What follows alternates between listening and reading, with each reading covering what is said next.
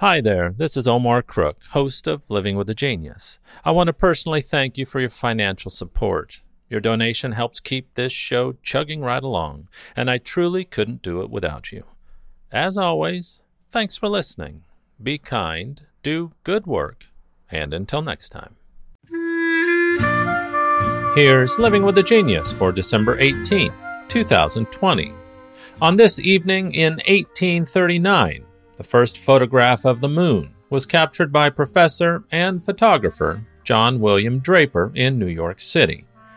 Dr. John Draper was a chemistry professor at the University of the City of New York and had a fascination with both emerging optical and chemical discoveries in photography.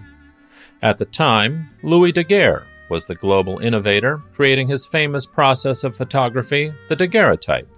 The world was scrambling for a working photography process when, in exchange for a lifetime pension for he and his partner, Daguerre finally agreed to hand over his secrets to the French government, which, in turn, presented the invention of the daguerreotype as a free gift to the world on August the 19th of 1839.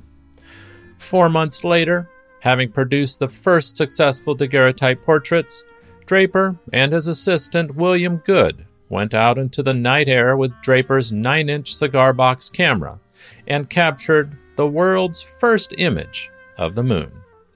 John William Draper was an accomplished doctor, chemist, botanist, and professor at New York University, and on that cold December night, he became the father of astrophotography.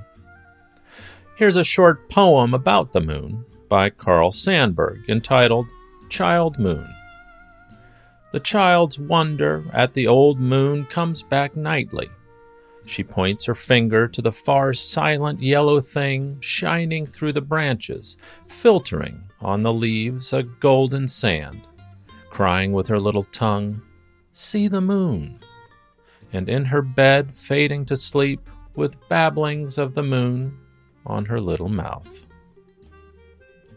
Thanks for listening. Be kind, do good work, and until next time.